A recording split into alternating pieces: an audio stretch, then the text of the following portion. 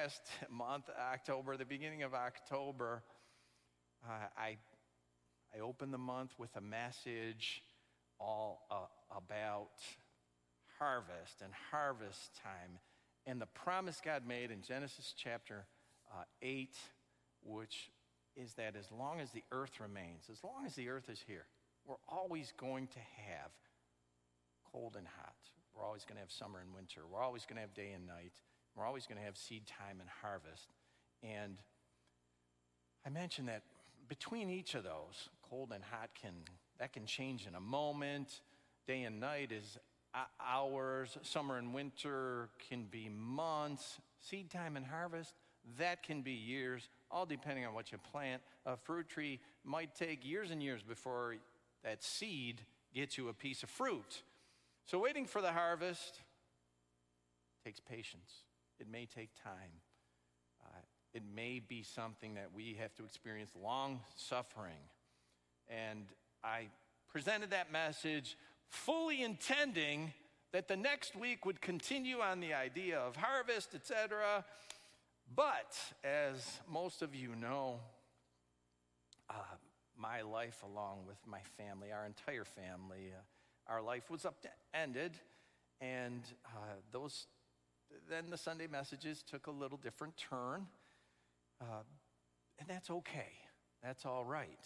A couple of weeks ago, Pastor Noah, he brought a message from the prophet Malachi.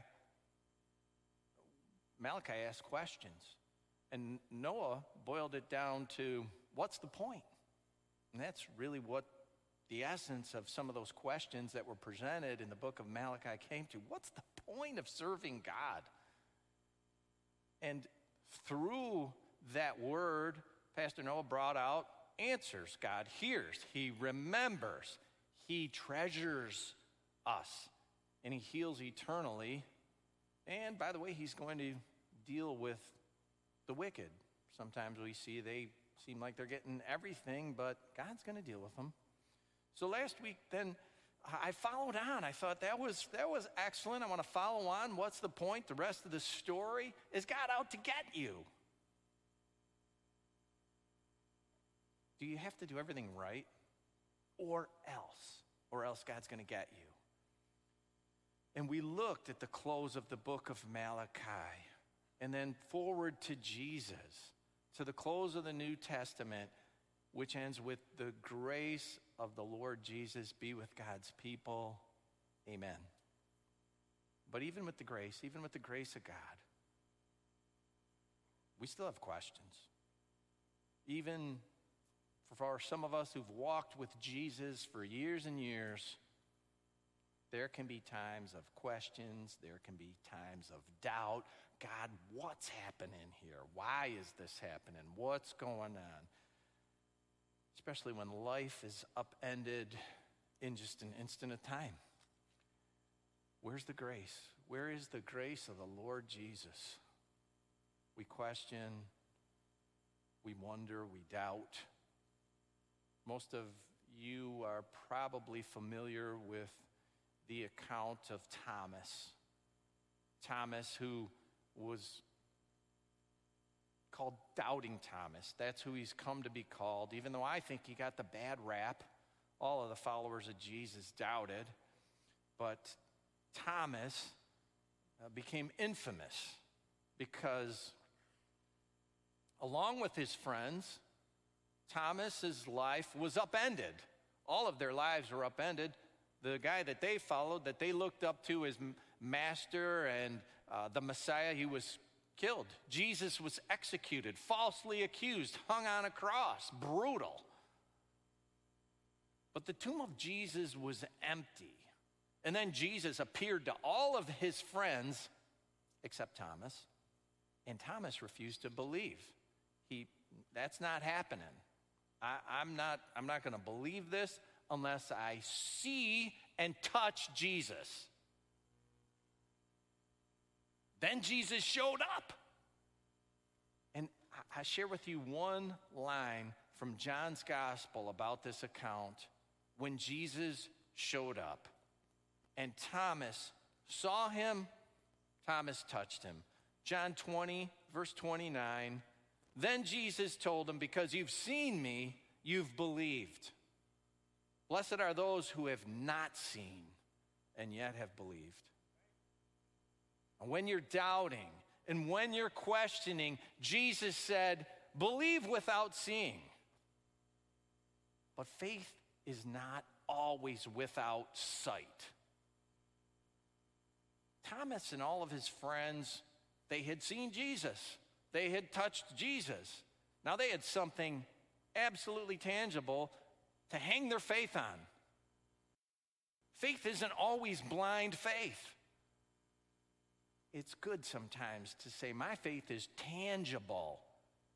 When it comes to this idea of believing, to be able to say, I've got something solid. Now, with all of that, I have a question. I have a question for you. Does God love us? Don't answer. Don't answer out loud. You just answer that in your own heart. Does God love us? I believe you have an answer. You know the answer. If your answer is affirmative, how do you know? How do you know that you know? How do you know that you know? Is it blind faith? Or is there something? Is there something tangible, something that you have seen, something that you have touched that gives legitimacy to the answer that you have right now in your own heart? And I want you to think about that. Just consider that as I read through Psalm number 48. Psalm 48's 14 verses. I want to read the entire psalm to you as you just consider this. Does God love me? You have the answer. How do you have the answer? And I'll read this psalm. Psalm 48 says, great is the Lord and most worthy of praise. In the city of our God, his holy mountain, beautiful in its loftiness, the joy of the whole earth, like the heights of Zaphon. Zaphon was perhaps was a city, it perhaps was a mythical mountain. So they don't really have an exact reference for what was Zaphon. It's only mentioned 4 times, but it's thought to be some high mountain. Like the heights of Zaphon is Mount Zion, God's mountain, higher, the city of the great king.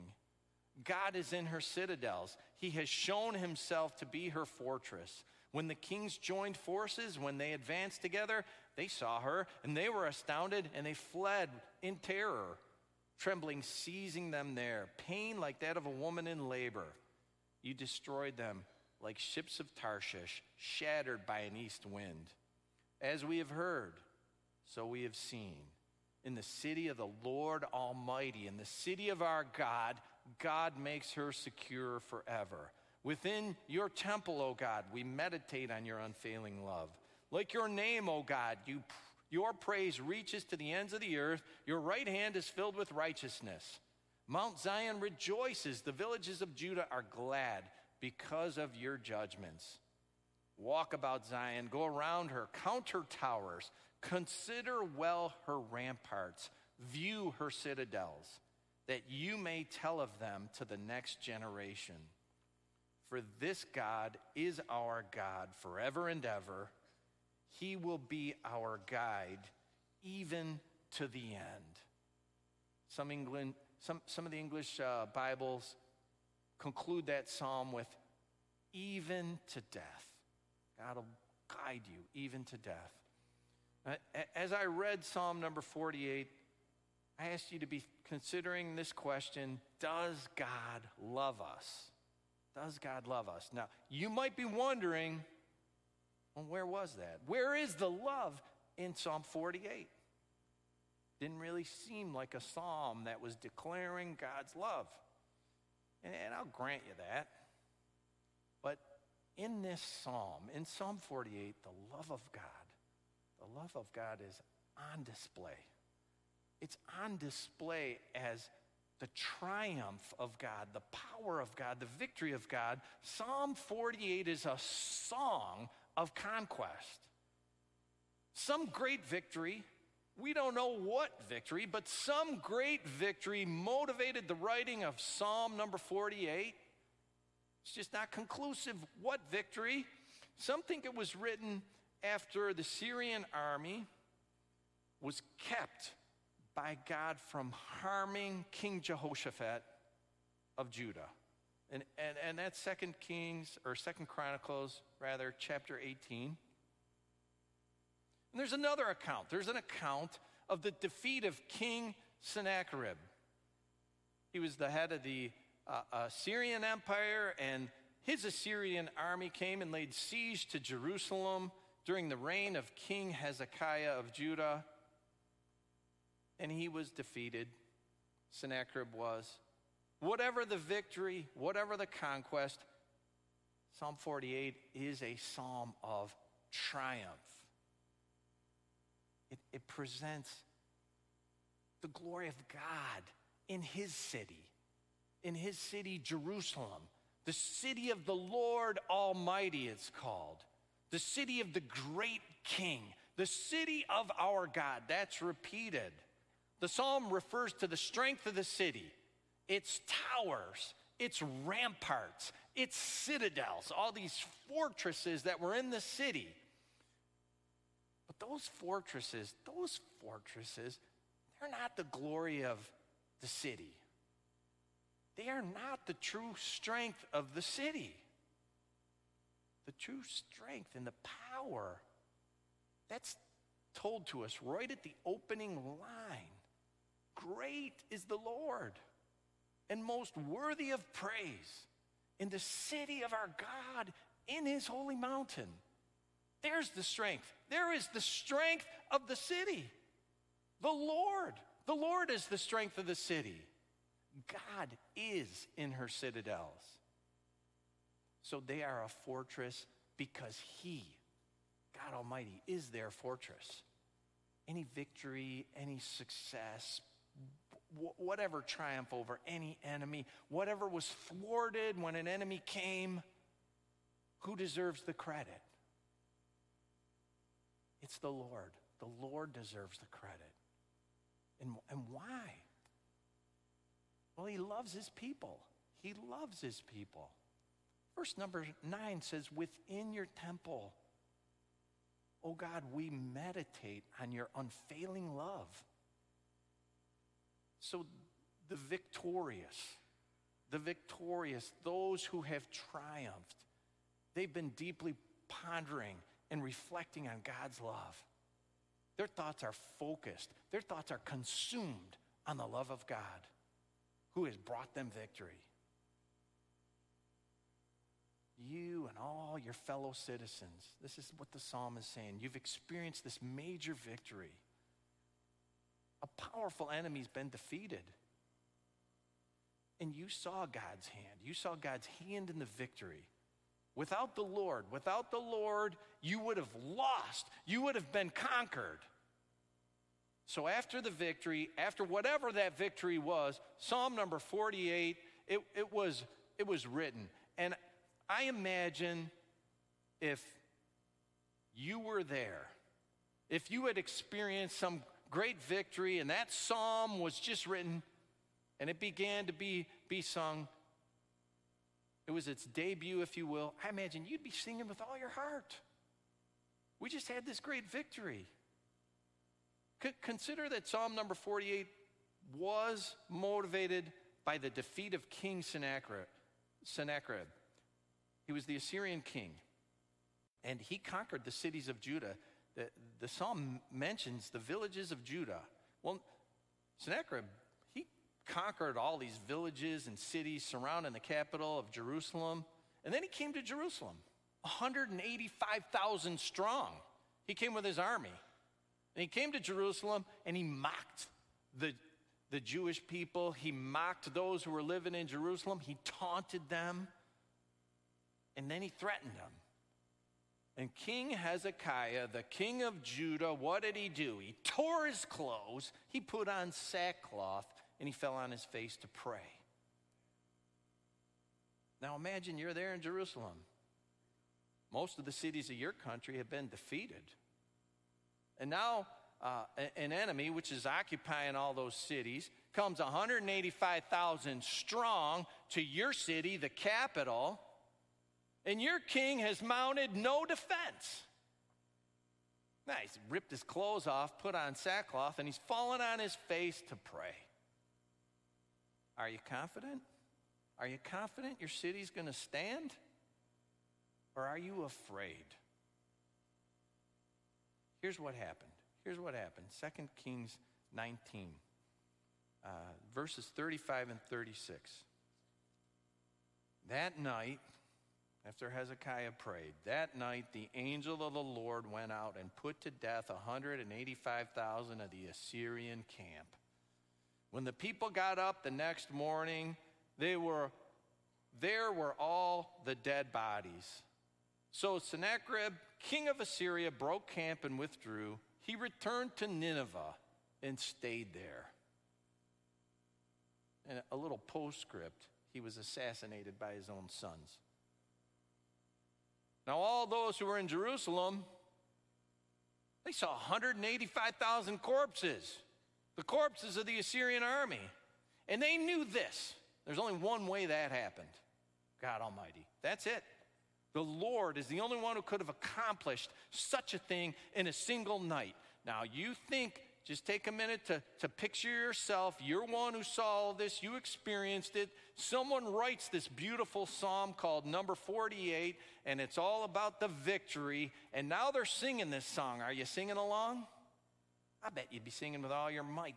Great is the Lord, most worthy of praise. And the city of our God is holy mountain. Of course you'd be singing. I'd be singing. Now let's fast forward. Let's move forward in history a little bit. Let's say we were born in a future generation. The end of that psalm says, tell it to the next generation. Well, we're part of a next generation. We're living in 2 Kings chapter 24 and 25. We're not there in chapter 19 where there's this great victory. No, we're there in chapter 24, chapter 25. There's a new king in Nineveh. Sennacherib's dead. There's a new king. His name is Nebuchadnezzar. This king now sends his army to Jerusalem. He puts a siege on the city. But this time his army's not defeated. As a matter of fact, his army closes in, takes you captive, destroys your hometown, destroys Jerusalem. He destroys God's temple. He transports you to a new country, hundreds of miles away. Now he tells you what to do, when to do it. You're a slave to that country. You singing Psalm 48? You singing great is God, most worthy of praise? Are you meditating on God's love? What happened to the love of God in Psalm 48? Where is God's love? The strong walls of your city are gone. There's no more towers. There's no more ramparts. There's no more citadels. They are rubble. And God's temple's destroyed. There are times of victory, and there are times of defeat. There are times when conquering occurs. And it's not hard to project that into our own lives. And we're going to experience these times of victory. But we're also going to experience times that we might label defeat. High times and low times. Mountaintops we sung about and valleys. It is the cycle of life. In all of those cycles, in all of those seasons, whatever it is, great is the Lord and most worthy of praise. God is not only great when there's some victory to celebrate. God doesn't only love us when we're at the top of the mountain and somehow in the valley his love is gone. God loves us when we're in the valley. He loves us when we're hurting. He loves us when we're suffering. And it's precisely at those points, it's precisely at the points where we are the lowest, when we're hurting and we're in pain and we're suffering, that we got to bust out a song like Psalm number 48.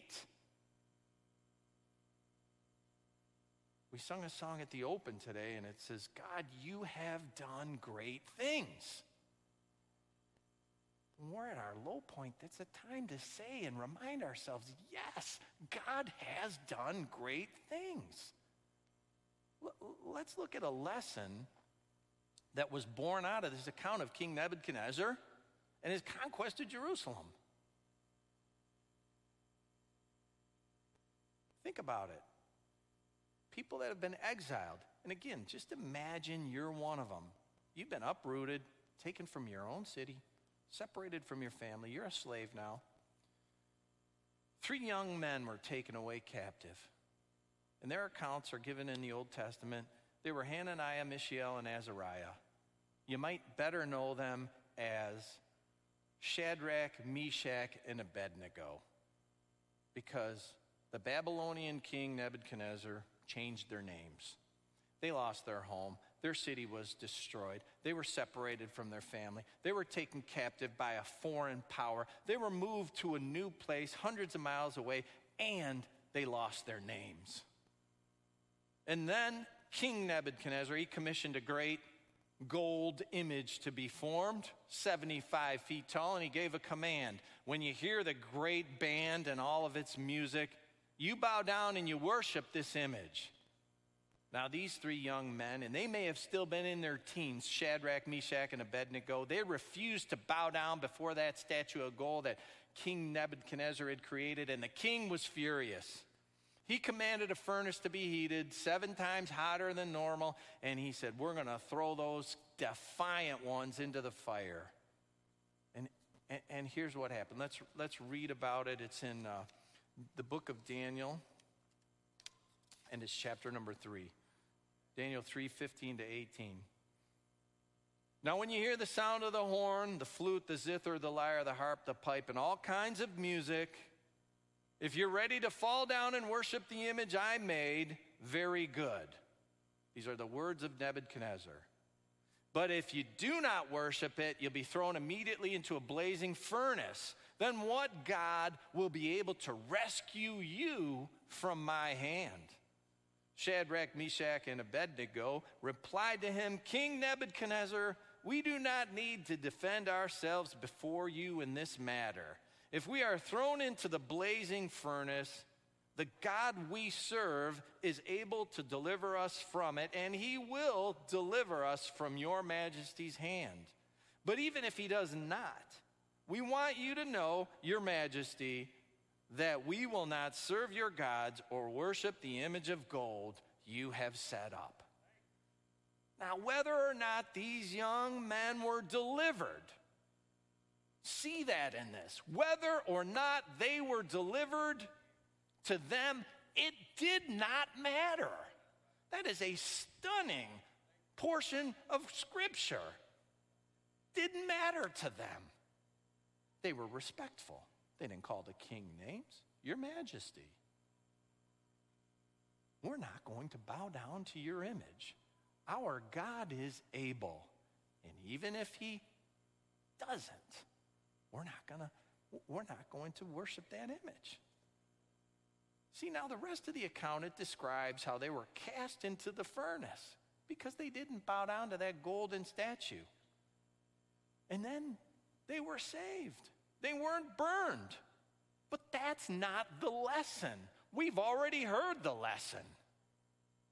Our God, whom we serve, is able to deliver us. Even if he does not, he is able. That was their attitude, that was their faith, and that's how they walked.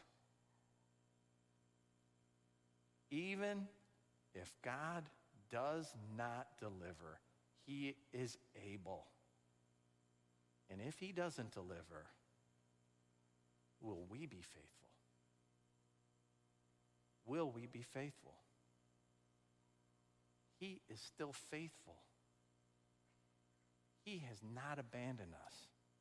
He still loves us when we're at that place, questioning and doubting.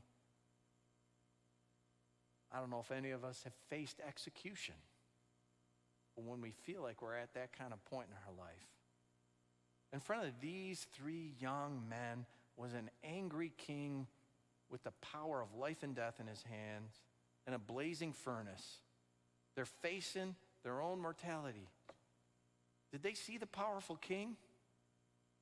Did they see the blazing furnace? Did they take in all the smoke? They saw the love of God. That's what they saw. They saw the love of God. Do you see it? Do you see it? The other day I caught a portion of Fiddler on the Roof. Just whatever, channel surfing. And that story is a story of a poor Jewish milkman. Heavy. He's living in Imperial Russia, under the thumb of that regime. His life, though it was ordered by tradition, his faith, his life was all ordered by his traditions. His role was to provide for his family, keep it safe, find suitable mates for his daughters. His daughters didn't want that. They wanted to choose. They wanted to choose based on love. So this Tevi was conflicted. There was tension between his tradition and the idea of love. He pondered love. What's it all about? What is this love? He'd been married 25 years. His marriage was arranged. It seemed to be going well. He was wondering about love and all of this, and there's this tension. And he went to his wife and he said, "Do you love me? Do you love me?"